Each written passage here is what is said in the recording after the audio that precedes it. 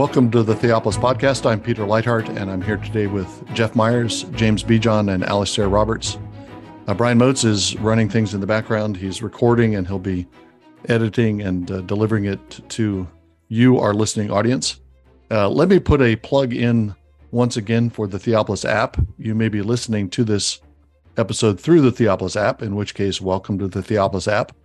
But if not, the most convenient way to keep up with our podcasts and videos, and also to find collections of videos and podcasts that are organized by topic, the most convenient way to do that is by subscribing to the app. It's a $7 a month subscription, $70 per year, and it's also has a growing number of other lecture series. We just put out my lecture series on the ones and twos of the Old Testament, Samuel, Kings, and Chronicles. I did a weekend course here in Birmingham last month, and that's been compiled. And Brian is working on getting our Easter term course lectures, which was on Pauline theology. Those lectures will be available on the podcast, along with lecture notes and reading suggestions, and be like a little modular course that you could take at your leisure. Those are the first two that we're putting out. We're planning to put out others like that as we go, and they'll all be released on the app. So the app is a good resource for you, not just for the podcast, but for lots of other things. We also have got a read section on the app now. We have things you can listen to, things you can watch, and now things you can read. We've turned a series of blog posts into short ebooks. We've taken longer blog posts and turned them into ebooks. Sermons that I delivered in the past that we've been turning into ebooks. An essay of mine that I wrote some time ago on the films of Whit Stillman that ended up being lost on my hard drive for a number of years. That's been put on. Jim Jordan's Through New Eyes is available on the app. So there's a lot of written material and a growing collection of written material on the app, as well as things to listen to and to watch. So subscribe today and listen to our podcast through that venue. We are in the middle of a series of podcasts on the book of Deuteronomy. Today we'll be talking about Deuteronomy 11. And Deuteronomy 11 is the closing section, the closing chapter to the first word section of Deuteronomy. The 10 words or the 10 commandments are given in a slightly different form in Deuteronomy 5. It's slightly different from what we get in Exodus 20. But that 10-word collection is what structures the rest of the book of Deuteronomy, and chapters 6 through 11 of Deuteronomy are the first word section. And there are a number of things going on in this first word section. First of all, you can see that this is a section partly because of the themes. There's repeated references to warnings about following other gods. There's commandments to obey the Lord, to love him, and to serve him, which are different versions of the first word. Thou shalt have no other gods before me. Positive ways of stating the first word. But there are also structural indicators. There's a number of references, as we'll see in chapter 11, directly back to chapter 6 rather, and the Shema, Hear, O Israel, the Lord your God is one. That's repeated in several of the following verses are repeated in chapter 11. So there's this very strong connection with chapter 6. Also, the phrase rituals and judgments concludes chapter 11 rather, in verse 32. And that's the same phrase that's used at the beginning of chapter 5, which begins the whole section. And one of the effects of that is the rituals and judgments are the words of Moses that he's speaking at Moab, on the plains of Moab before they go into the land. And the use of that phrase in conjunction with the Decalogue elevates the words of Moses to be more than human words. Moses is the spokesman for Yahweh. And so the rituals and judgments that he commands and the exhortations that he gives in the opening chapters of Deuteronomy are not just human commentary on the Decalogue, but it's the rituals, judgments, and commandments that have become a package of things. It's not just the Decalogue that needs to be repeated. In order to maintain the Decalogue and Israel's life in obedience to the Decalogue as they go into the land, in order to maintain that, the Decalogue needs to be enhanced and added to. You need some additions to this original tradition of the Decalogue in order to maintain the tradition, because Israel's going into new circumstances. Israel's entering the land. They're going to be faced with new temptations and challenges and tests, and they're going to have new tasks, and there's changes in the law that take place as they go into the land. And so there's this linkage between the original revelation that's given at Mount Sinai and the revelation that Moses gives at the plains of Moab. That also links up Moab to Sinai as key places in Israel's memory. Moab is the place of the renewal of the covenant before they enter the land, as Sinai was the place of the original cutting of the covenant as they came out of Egypt. So you have that parallel between what's happening in the book of Deuteronomy on the plains of Moab and what happened at Sinai when Israel first came and cut covenant. You also have linkages between Moab and Kadesh, very, very strong parallels between Moab and Kadesh. Kadesh is the place where Israel was supposed to launch their invasion of the land, and they rebelled. Now they're on the cusp of that invasion again as they come to the plains of Moab. And the question of, obviously, are they going to repeat Kadesh, or are they actually going to launch an invasion of the land as they're commanded to? Is Moab just going to be another Kadesh, or are they going to reverse Kadesh, as it were, by committing themselves to the covenant and by actually following through, trusting the Lord as they go in and conquer the Canaanites? So there's this the structural indications in the opening chapters link together the Ten Commandments with Moses' instructions, and also therefore link together Sinai with Moab and also Moab with Kadesh. One last thing about chapter 11 in general that I think makes this a fitting conclusion to this section of the book. The whole book of Deuteronomy, as we talked about at the beginning of this series, is laid out as a kind of covenant document.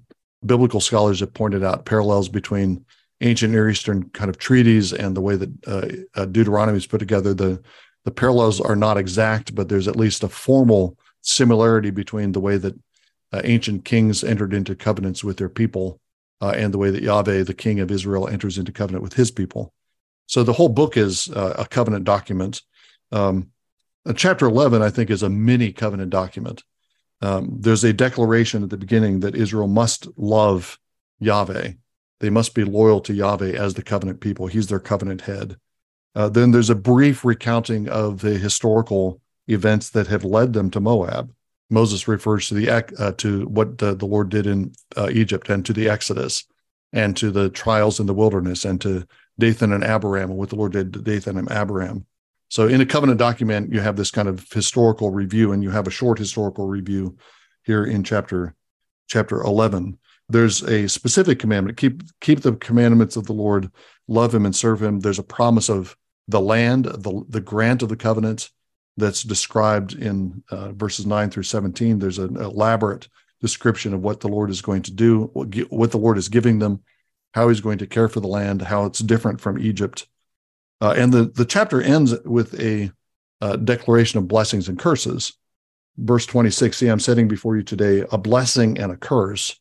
That's the very same language that Moses is going to use at the end of Deuteronomy, when we have the elaborate blessings and curses of Deuteronomy 28, when we have the curses and blessings that are pronounced on Mount Ebal and Mount Gerizim. Those two mountains are mentioned here in chapter 11. And Moses exhorts them to choose life and not death, to choose the blessing. So chapter 11 is kind of a mini covenant document in itself, which suggests that as we come to the close of the first word section, the first word is, in a sense, a summary of the whole law. If Israel keeps the first word, loves Yahweh their God with all their heart, soul, and strength, if they fear him, if they follow him, if they keep his commandments, if they serve him with their whole hearts, then they are keeping the rest of the law. And so it's fitting that this first word section conclude with something like a mini book of Deuteronomy, because the book of Deuteronomy as a whole is kind of summarized in a nutshell within the first word and the demands of the first word. Most begin chapter 11 with, again, this repetition of the command to love Yahweh, to guard him, guard his charge, keep his charge, to keep his and guard his statutes, ordinance, and commandments. A couple things I wanted to highlight here. One is the phrasing of verse 1, it's a repetition of the verb shamar, which is to guard, and then a noun that's built on the verb shamar, misheret. And shamar misheret, translated as keep his charge, is used elsewhere in the Pentateuch to describe the Levites' responsibility to do guard duty at the tabernacle. Jacob Milgram has pointed this out in a number of studies, that this phrase has a kind of technical meaning of do guard duty at the tabernacle, prevent unauthorized intruders from coming into the tabernacle. And it's specifically a commandment given to the Levites in the opening chapters of Numbers. But here in Deuteronomy, that phrase, I think it's only used here in Deuteronomy in 11:1. But the verb shamar has been used repeatedly in the opening chapters. It's used a lot in the book of Deuteronomy. But so far as I can remember, it's never used to describe the Levitical task of guarding the sanctuary. Instead, it's guarding and preserving the statutes, ordinances, commandments of the Lord, the rituals and the judgments of the Lord. It has to do with guarding your heart, lest you fall away and are deceived, guarding yourself, guarding the people of God. What's primarily a Levitical task performed at the sanctuary in the book of Numbers and Leviticus has become a task for the whole people of Israel. So there's a kind of expansion of that guarding duty. Originally, Adam is the guardian of the garden. The Levites and the priests are the guardians of the sanctuary. And now that's expanded further. Israel is a nation of priests, and they're standing guard over the laws and commandments of the Lord, but also over the garden land and over themselves and over the people as a whole. So the use of that guarding language is quite, it's a departure from what has been emphasized earlier in the Pentateuch. The other thing I wanted to highlight in verse 2, something we've commented on before, is kind of the compression of generations that we have going on in Deuteronomy. Moses is addressing people who are, many of them have been born since Israel left Egypt. Many of them were children when Israel left Egypt. That first generation has died, and now a new generation has come up. And yet when Moses addresses them, he doesn't address them as a people who have been told about events of the past. And he doesn't talk about the Exodus and all the events that have happened since the Exodus as things that are just of historical interest. He's bringing those events of the past and that past generation to the present, so that these memories of Exodus, these memories of the wilderness, become the memories of that current generation. This current generation is treated as if it were the Exodus generation, even though literally it's not. He's compressing those generations kind of for rhetorical and theological reasons, to emphasize the continuity, of course, of Israel, and to emphasize the demand that's on this generation. They've been told about what's happened before, and it's as if they were there and seen it, and they should live as if they were there and seen it. The memory of these events should be so strong in them, so decisive in them, that it's as if they were eyewitnesses of the Exodus. You might also say that a lot of the people in that crowd about to enter into the land would have witnessed these events for themselves as those who are under the age of 20, males under the age of 20, or women of any age. And it seems to me there would have been a significant contingent of the people who had been present for the entirety of the Exodus experience. It was the males from 20 up that died in the wilderness. There's such an emphasis on what they've seen, what they know. Verse 2, you must know, you must consider. And then, of course, in verse 7, your eyes have seen all the great work that Yahweh had done. I'm wondering just a pastoral issue here, or an observation just about the history of Israel, and even the history of Israel in the Gospels, is seeing these things, experiencing these miraculous events, these astonishing acts, doesn't appear to have the kind of efficacy that we often think that it does. So the Israelites come through the plagues, come through the Red Sea, and shortly thereafter, it's like it never happened. So the miracles they ought to elicit faith, but they're not they don't guarantee anything. The people that witnessed Jesus' miracles. And of course, we could go from Exodus all the way to Jesus and talk about various miraculous events and what they led to and what they didn't lead to in the people. Too often the people just don't decide to follow the Lord, even though they've seen these great miracles. And they're exhorted to, and they should, but they don't. And I've always found it pastorally helpful to warn people against looking for miraculous signs, as if somehow, if there was some great miraculous sign that the Lord was able to give you, that would settle things for you and you'd be faithful thereafter. That just doesn't seem to be the case. And for most of the people in the history of Israel and the church, 99.9% of people never experience any of these things, and yet they're still, they read about them, they should know them, but and what they also should know is the people that saw them and experienced them weren't always faithful to what they saw and heard and experienced. So there's this exhortation here to live in terms of what they've seen, what they've experienced, but that's not a guarantee of loyal, covenantal love for Yahweh and for his people. And I think people need to remember that today, especially. I think people would wish that God would give them some great sign in the heavens or something like that. And the problem with that is there's the next day, and then the week after, and the month after. And then would they remember these things? Would they reinterpret what they saw to be something else? So I think it's important for people not to rest their faith on the direct experience of miracles, but on God's word and the explanation for the miracles that are given to us in his word. Yeah, I think if I could put a kind of a positive slant on that, so you don't depend on the dramatic experience per se, but in order for Israel to be Israel and to be faithful, in order for the church to be faithful, those great events, which are miraculous events, have to be cultivated in memory. So the positive side of that is that the Exodus and the wilderness experiences need to be commemorated in song and in ritual and in festivity and in the reading of the word.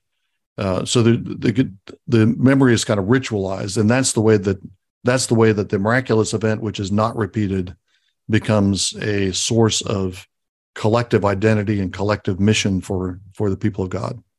Yes, I'm sorry. I didn't mean to be entirely negative about that. The great acts of the Lord, of Yahweh, and of the Father, Son, and Holy Spirit in the New Testament are certainly amazing, astonishing acts of love and self-sacrifice for us, the cross and resurrection and all that, for sure. And I guess maybe one of the ways I'd put this is you've got it. It's happened. It's happened in these astounding ways, especially in the New Testament, with the Lord coming himself in the flesh and not just performing miracles of power, but miracles that are symbolic of his love and care for us, and in the healings and all those kinds of things. And then, of course, death and resurrection of Jesus. And don't look for, silly kinds of miraculous signs, because the great and mighty acts of God for Israel and for the church in Christ have been done. And as you say, Peter, good. We ritualize that every Sunday. We proclaim it every Sunday, and we remind ourselves of it, and we remind God of it as well at the Lord's table. And he answers our prayer petition, and he gives us everything we need.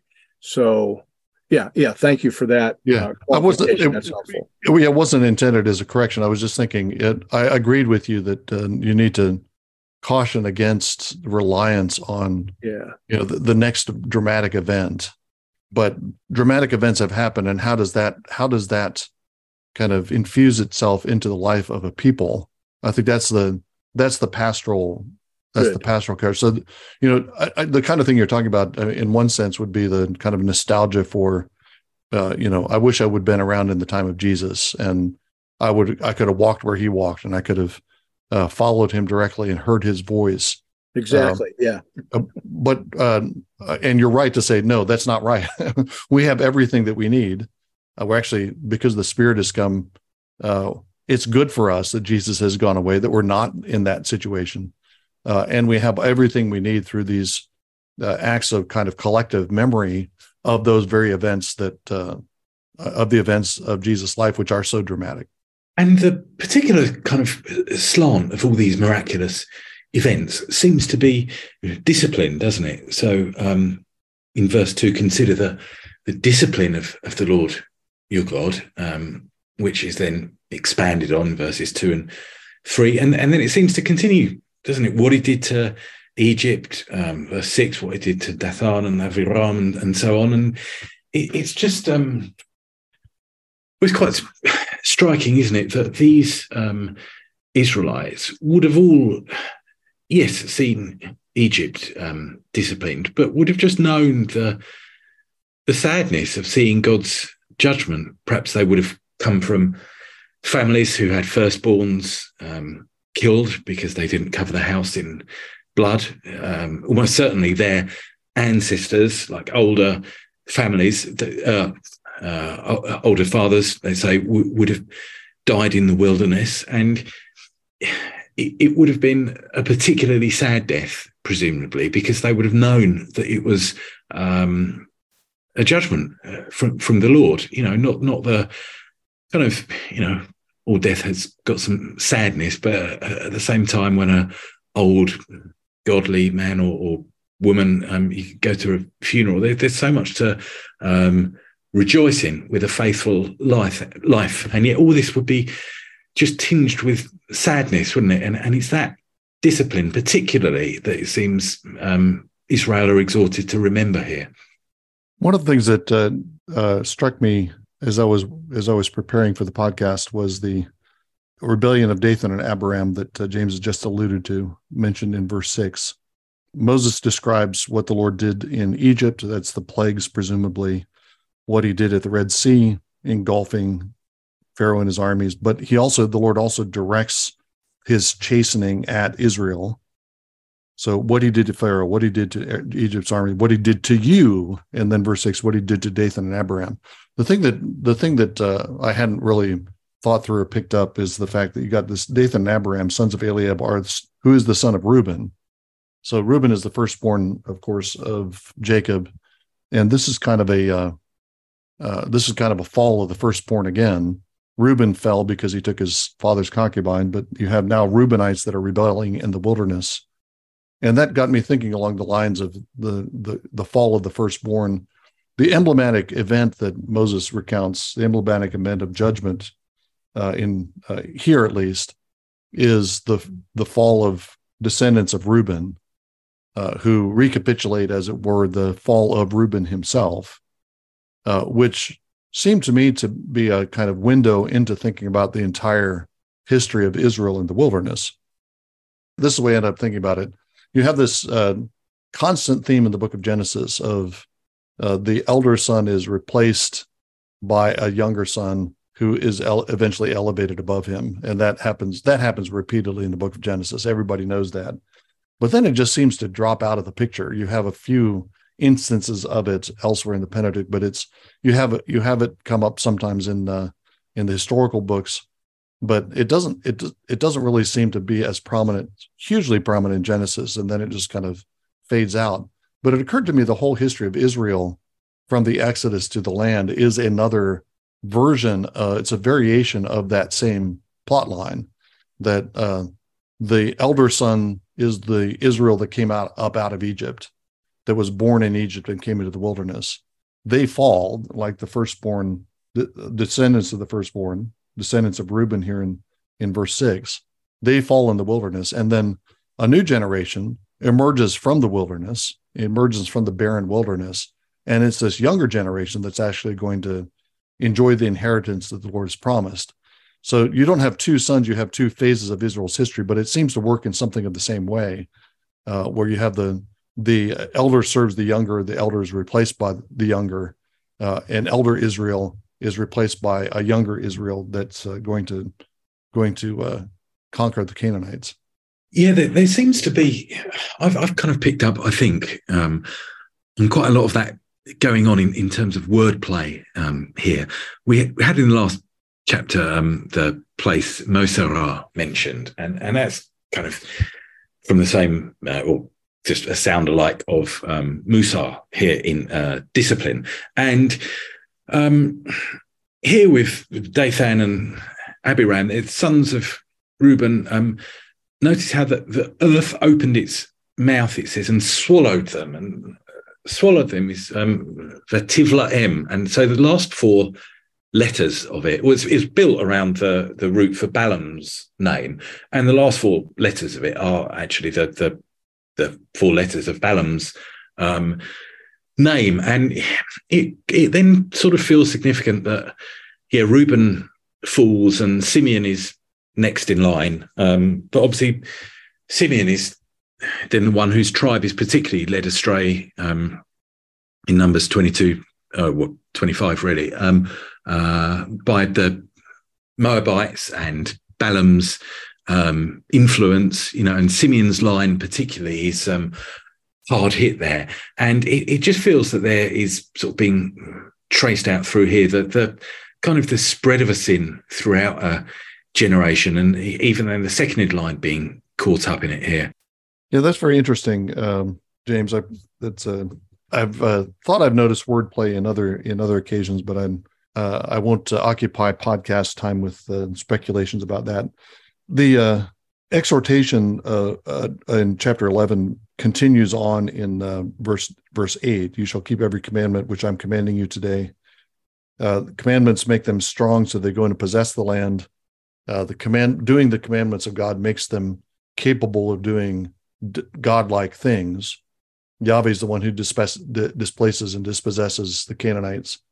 If Israel keeps covenant and loves the Lord and keeps his commandments, then they become like him, dispossessing the Canaanites and taking the land. And it's not just taking the land that's in view here, as verse 9 indicates. It's prolonging life in the land. When Ralph Smith joined us for our podcast, he was emphasizing the fact that the fifth word is kind of a framework for understanding much of what goes on in Deuteronomy.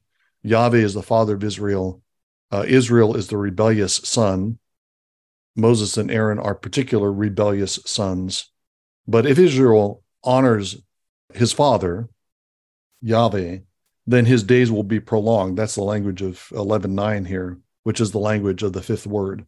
They'll prolong in the land which the Lord is giving. So what Moses has in view is not just obey the commandments so that you can receive the inheritance of the land and possess it, but obey the commandments and love the Lord your God so that you can retain the land over the long run. You honor your father, and the Lord will, and your father will give you that land, and he'll ensure that it remains yours as you honor him. The description of life within the land here is also interesting, particularly as we see the way that Israel's festal calendar would become bound up with the agricultural system as well. Egypt depended upon the Nile for its irrigation and the human irrigation system that was established around that. But the Promised Land, by contrast, depends upon rains and can't be irrigated by Israel. There's a dependence upon the Lord that continues throughout their yearly cycle.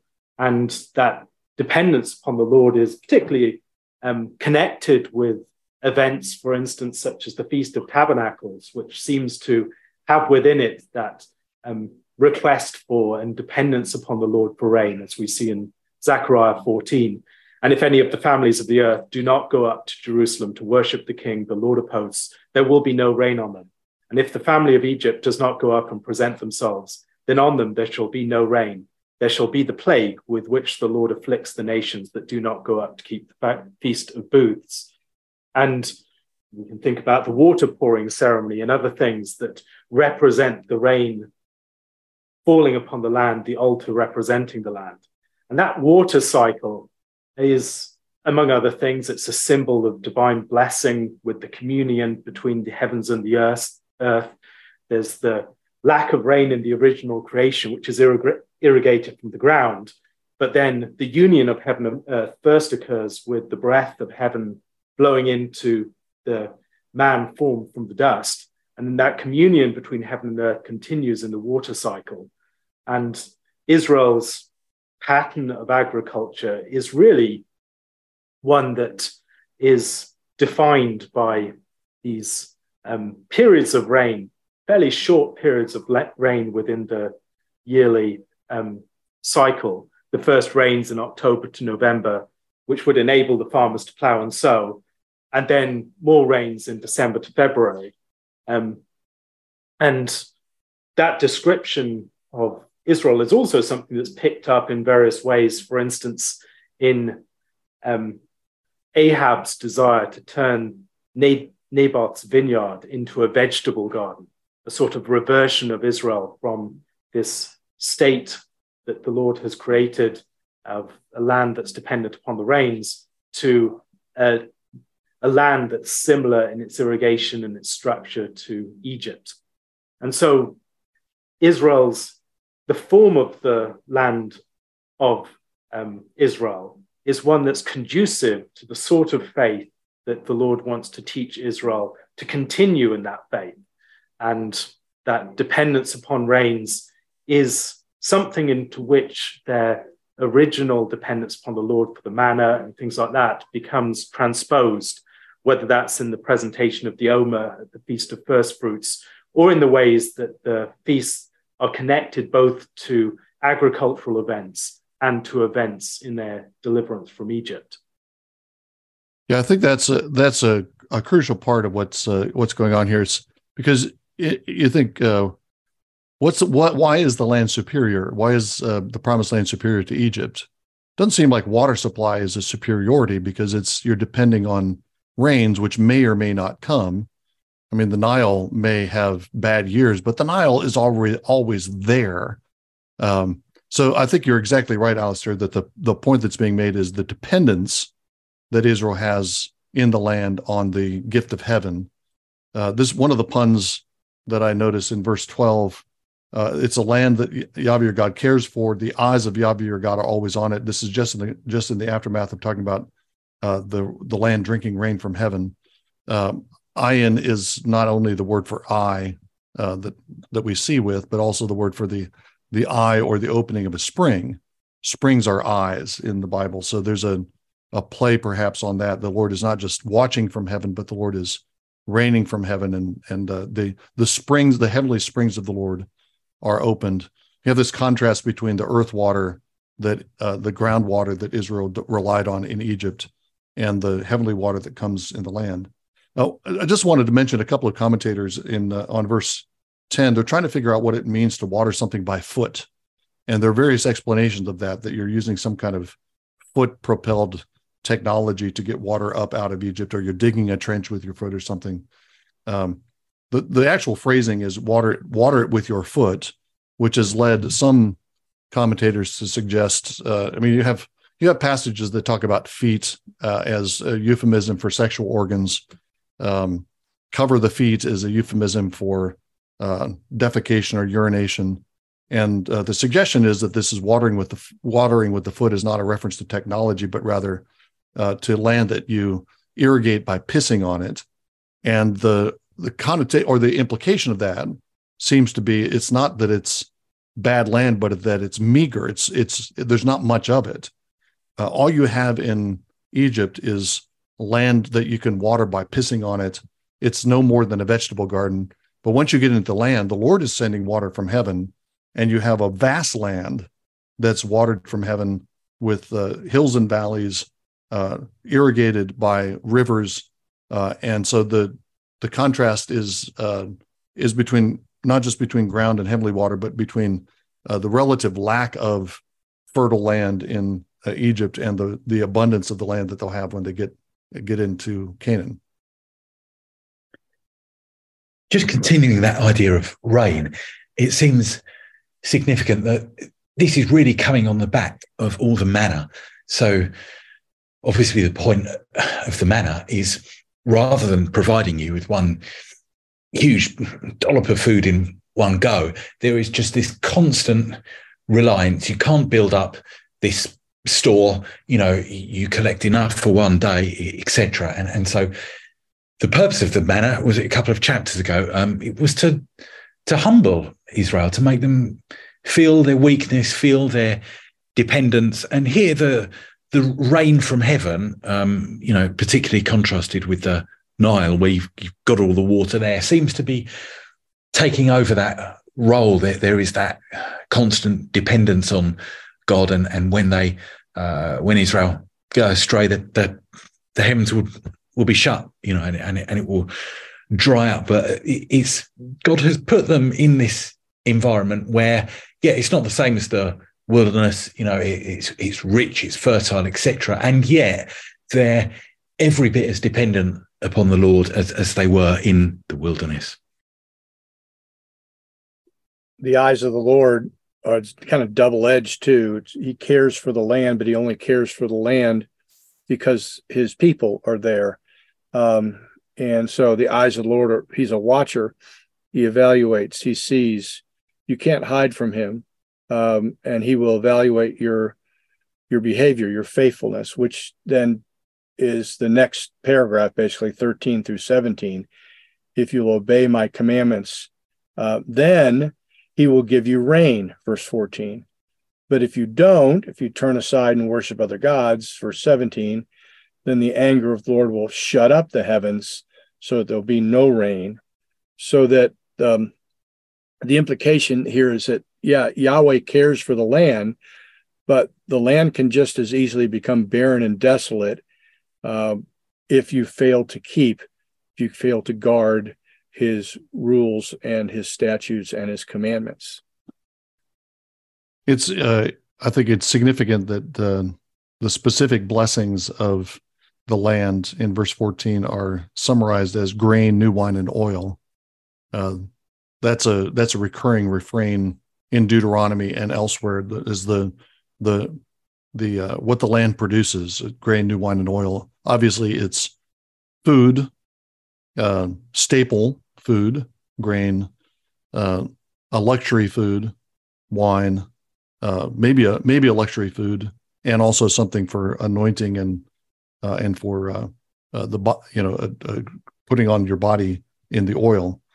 But also, these are the materials for temple service. If you're going to have a sacrificial system, the animal offerings can be accompanied by cakes of grain and libations of wine. Oil is often part of the concoction, the confection, if you will, of a grain offering, a mincha. And so what the land produces is what is going to be offered back to Yahweh in worship. And I think from a New Covenant perspective, obviously we're in the realm of Eucharist. What the land produces is what are the elements of an ongoing feast of bread and wine, an ongoing feast of thanksgiving and gratitude. And as long as Israel lives in obedience to the Lord, loves him with their whole heart, serves him with their whole heart, then they will enjoy this continuous feast in the land. I wonder if part of what's going on with the land here has to do with the really the responsibility that Israel have.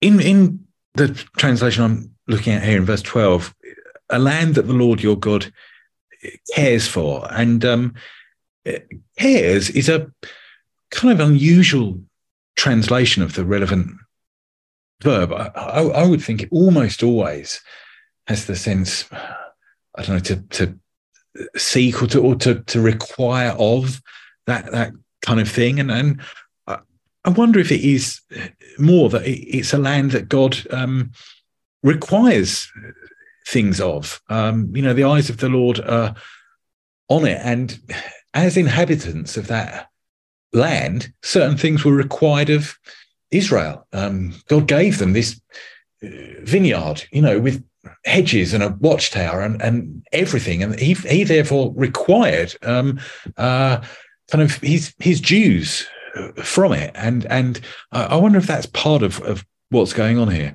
Yeah, I think that would fit with what with the specific blessings. That would fit with my suggestion that we're the specific blessings of the land are things that Israel's going to offer to the Lord in worship, and so the Lord demanding things of the land, demanding things of Israel in the land would seem to be part of that. Mm.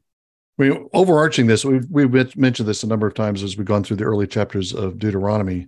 Overarching the situation that Israel is in, or underlying it, if you will, is the original situation of Adam in the garden. Israel's being given a land that is a garden land. That's emphasized here. It's the abundance of the land that's provided, that the Lord provides, and the warning, of course, goes along with that. If Israel is the new Adam in the garden, they should beware, guard, verse 16, guard that their hearts don't be deceived and they turn away after other gods. Don't be like Eve.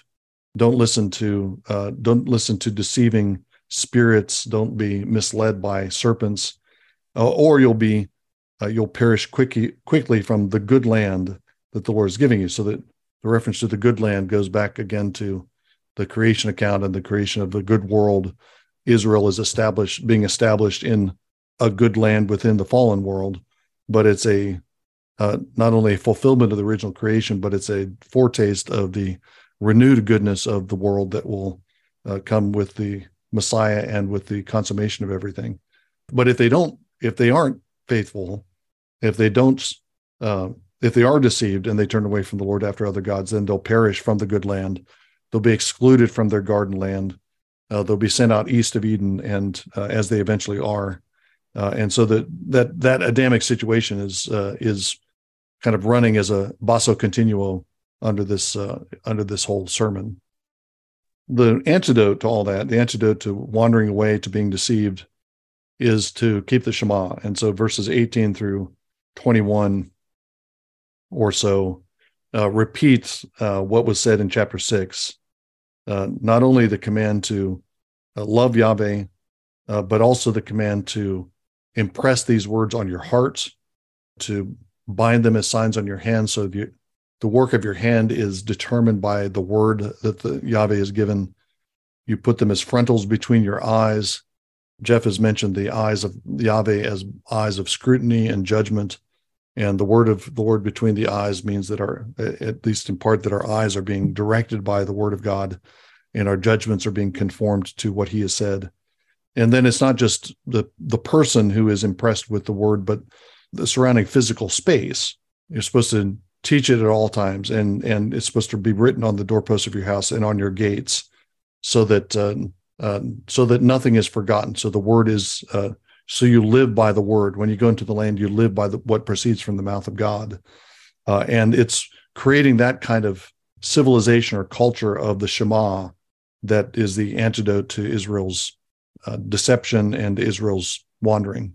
The promise to them, if they will in fact do that, which is mentioned in 18 through 21, if you're careful to do all that, then verse 23, the Lord will drive out all these nations before you, and you will dispossess nations greater and mightier than you. And then this almost seems like an extension or an expansion of the promise of just the land of Palestine. Every place on which the sole of your foot treads shall be yours. Your territory shall be from the wilderness to the Lebanon, and from the river to the Euphrates. So there's kind of an X there, almost chiastic extent of the territory to the Western Sea. So that's a pretty big area. And I know commentators have noticed that this is not really accomplished until the time of David and Solomon. But there's more there than just the land of Palestine that's promised to them. And maybe this is supposed to be a motivation. It's not going to stop with just this small land. My kingdom, my domain will expand. If you're faithful, that faithfulness will lead to an extension of the blessings and of the promises, not just to you, but to other nations as well. I don't know what you think about that. Yeah, I think that's right. But that's also the verse 24 is also giving the dimensions of the land that are laid out in Genesis 15. I mentioned in the last episode that chapter 10 ends with this reference to Israel becoming like the stars of heaven, which is the promise of the covenant making in Genesis 15. And then the dimensions that are given in verse 11:24 are the same dimensions. So this is the fulfillment of the Abrahamic promise. But I do think that it's you're looking at something that's an expanded idea of what Israel is intended to inherit, and then that expansion, of course, continues as a continuing blessing to Israel until you get to the new covenant, where the sons of Abraham are heirs along with Abraham of the world. The chapter ends with this, as I mentioned at the outset, with this Moses presenting blessings and curses to Israel. This is the first time that I think it's the first time in the Bible that blessing and curse has been used in this sense. Abraham has promised that those who bless him will be blessed, those who curse him will be cursed. So that combination of blessing and curse comes up already with Abraham. That's part of the promise that's carried on to Israel.